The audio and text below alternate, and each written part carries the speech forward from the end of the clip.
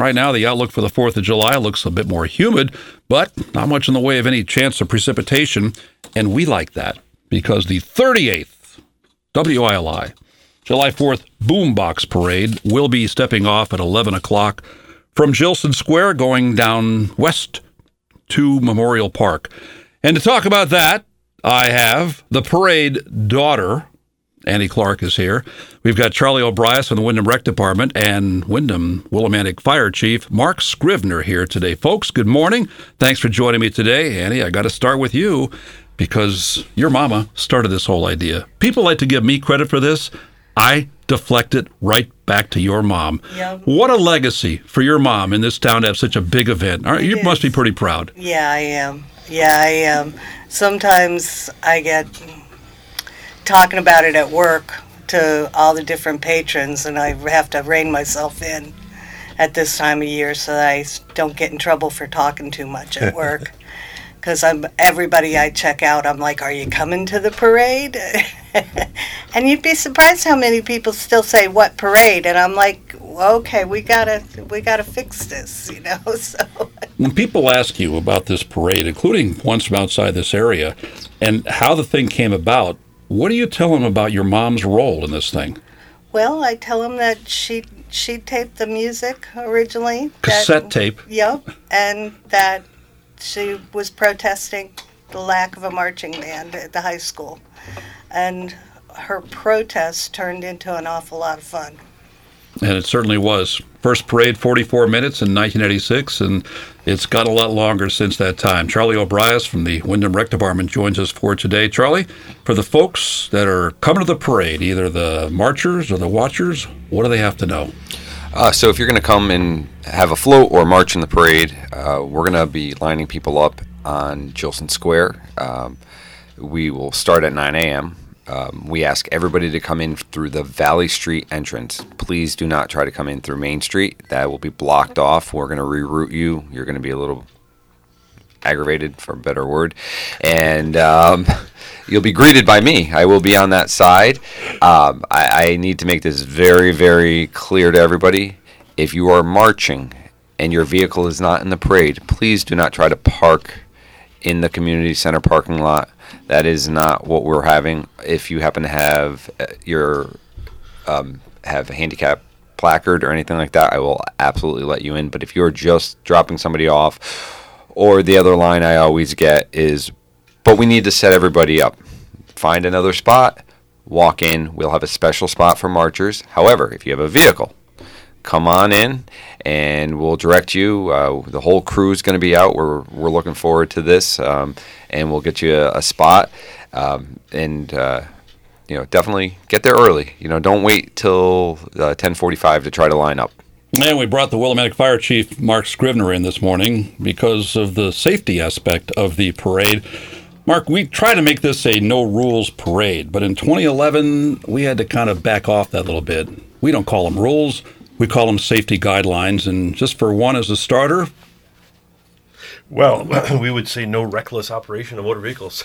And we've had some of that. We had kids that were doing high-speed 360s with their, donuts with their motorcycles on the course, or people, going down Main Street on top of vehicles dressed as a gorilla. This is a wonderful event, and it's fun, and it's high energy, and sometimes the high energy manifests in either some kind of unsafe, a little foolish behavior, or Charlie and Tara take a beating at the beginning, with people wanting to get to where they want to get to, And so I come into the picture to kind of remind people to use a little sense with what they're planning for the parade. And when we sit here every year, I also like to say, be nice to Charlie and Tara, please. Don't swear at them. Don't give them the finger. Don't get upset with them. Just follow the instructions. And whether those instructions are parking or whether those are instructions of us just trying to keep people on the parade route safe by not doing stupid things. It's their holiday, too, and they're working it. That's right. Be nice to them. I could be doing worse things on the 4th of July. I mean, I do appreciate, be nice to us. You should be a nice person in general, but it's a fun gig. Can't complain. Now, one thing that we had to kind of rein in was the super soakers. And one of the reasons we had to do that was because we encourage beg, if you will, people to bring radios to the parade. And sometimes the super soakers miss their target and radios become collateral damage. And we have a hard enough time getting people to get the message about bringing a radio, because that provides the soundtrack for the parade. We play the marching band music, and then if the parade super soaker people get the radios wet, then people don't want to bring their This is an radios. electronics parade, Wayne. And you know what the cool thing is, though, is there a parade just before this parade in Columbia. And I know a lot of people do both. So you go to Columbia with your super soaker, you have fun over there, and then you make a beeline for Willimantic and you get involved in this parade. You can do both if you're that ambitious. If you want to have that much fun, you can do both parades. Super soaker in Columbia, electronics in Willimantic. Yeah, I'm not able to go to the Columbia parade. I have other responsibilities that day. But as I understand it, the super soakers are okay out there. And a lot of people, especially firefighters, do both parades. It can be done if that's important to you. Now, the other very important thing has to do with no throwing of candy. And people hear that and they go, oh, man, I want to give out candy. We didn't say you can't give out candy.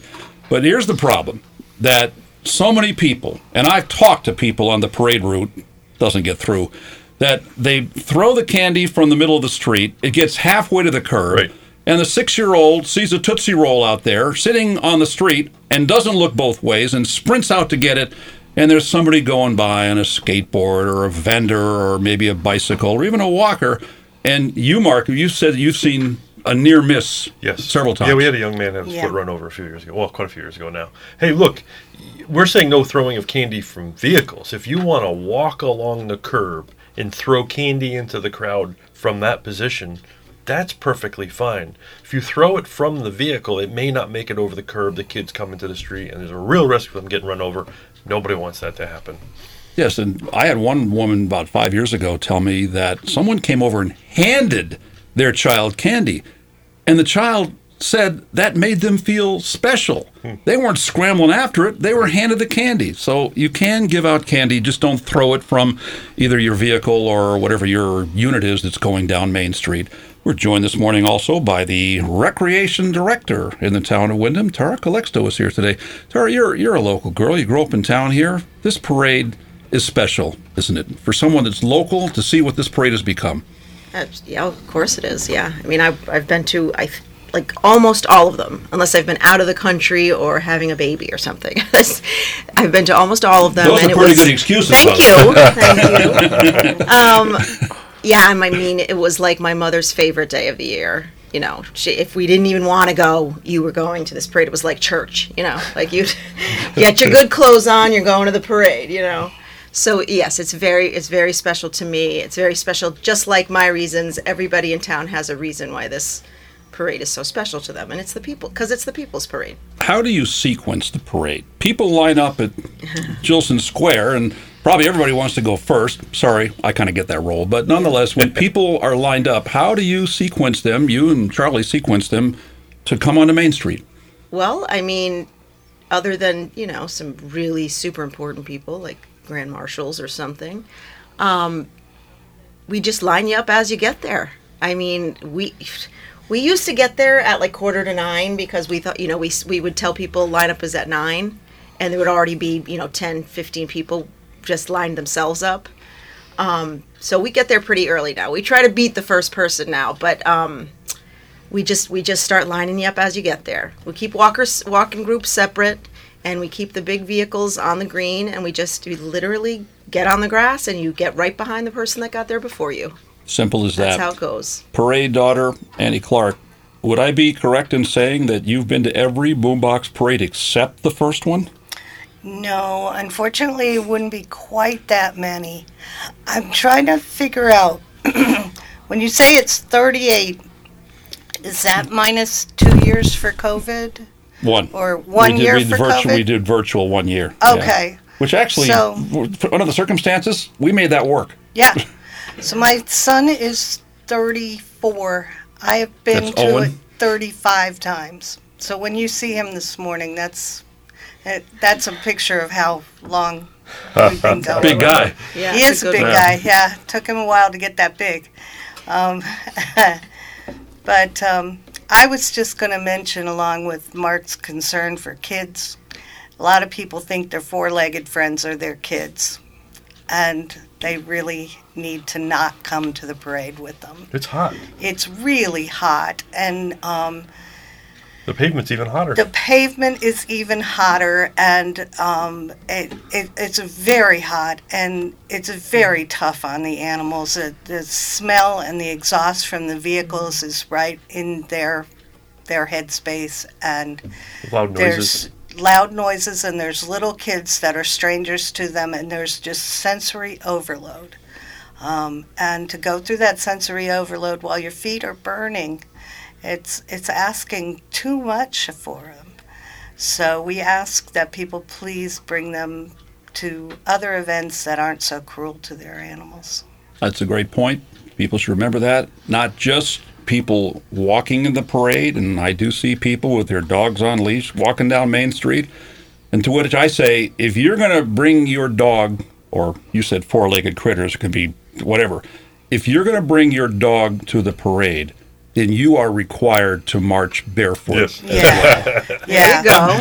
I've never seen anybody do that, but that's Yeah. the point. The point Yeah. is, if you're going to make your dog walk on the hot pavement, then you got to do it too. Yep. I mean, we get people who bring their dogs along and they sit on the sidewalk, and I guess if you're in the shade, that's okay. And the south side of the street is the shady side, for the most part, where there's buildings and things like that. The other story, which I know, Annie, I ask every year, but I love to hear the story of parade number 1.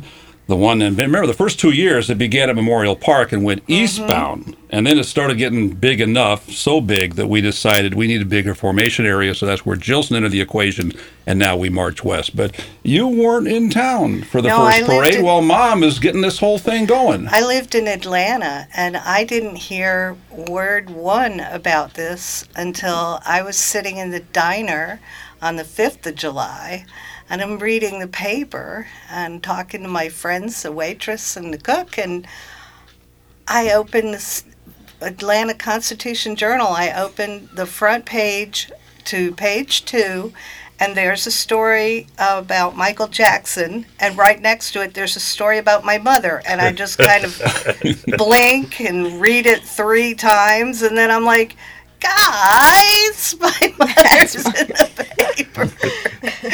You know, It was really crazy. Here's my version of that story. That, of course, when your mom first came to us in '86, it was for the Memorial Day parade. It was a couple of days before it. We heard the concept and we thought, this is crazy. But if you're going to do it, you need some time to explain the concept to people because this hasn't been done before. So we said, no, not enough time. Goodbye. She came back a week later and said, okay, you want more lead time?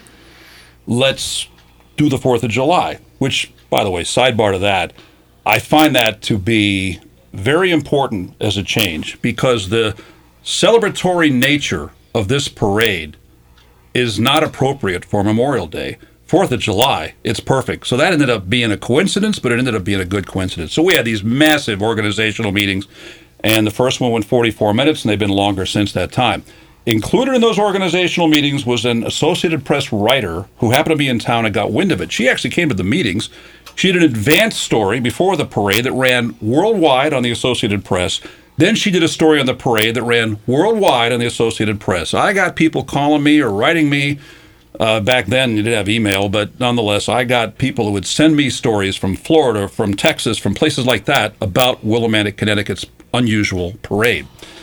I have a copy in my office of a story from Prensa Libre, a newspaper in Guatemala, which took that AP story and translated it to Spanish. They quoted me in Spanish, and it basically says, no music for the parade. This town had one anyway, and they went on to explain the story. So the way the thing went worldwide was amazing. But my connection to what you were just saying, Annie, was this, that in 2000, the Washington Post, including a guy who used to live in E.O. Smith grad, wrote a story about the parade, more about economic development than it was about the unusual parade. But it was a major story from the Washington Post, and the LA Times ran it. 2 days after the parade, I got a call from Tammy Haddad, who's a Wyndham High grad, now living in Newport Beach, California. She came home from work on July 6th, and she opened the newspaper, LA Times,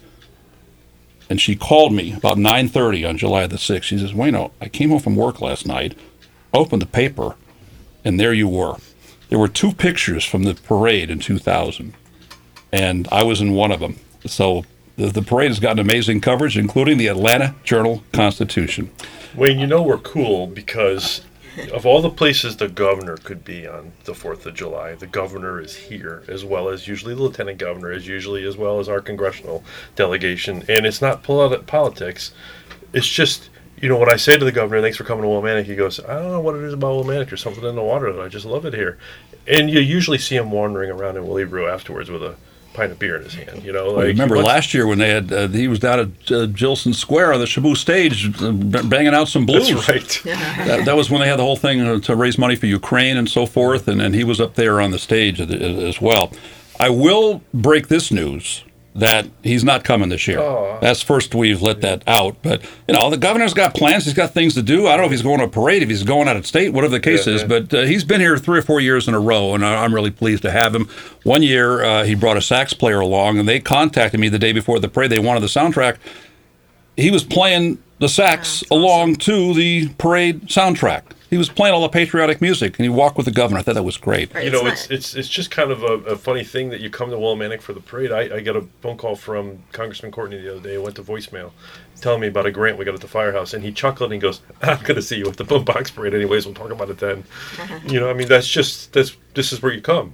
Hey, Chief, will you be walking down Main Street Tuesday with your bride? I will.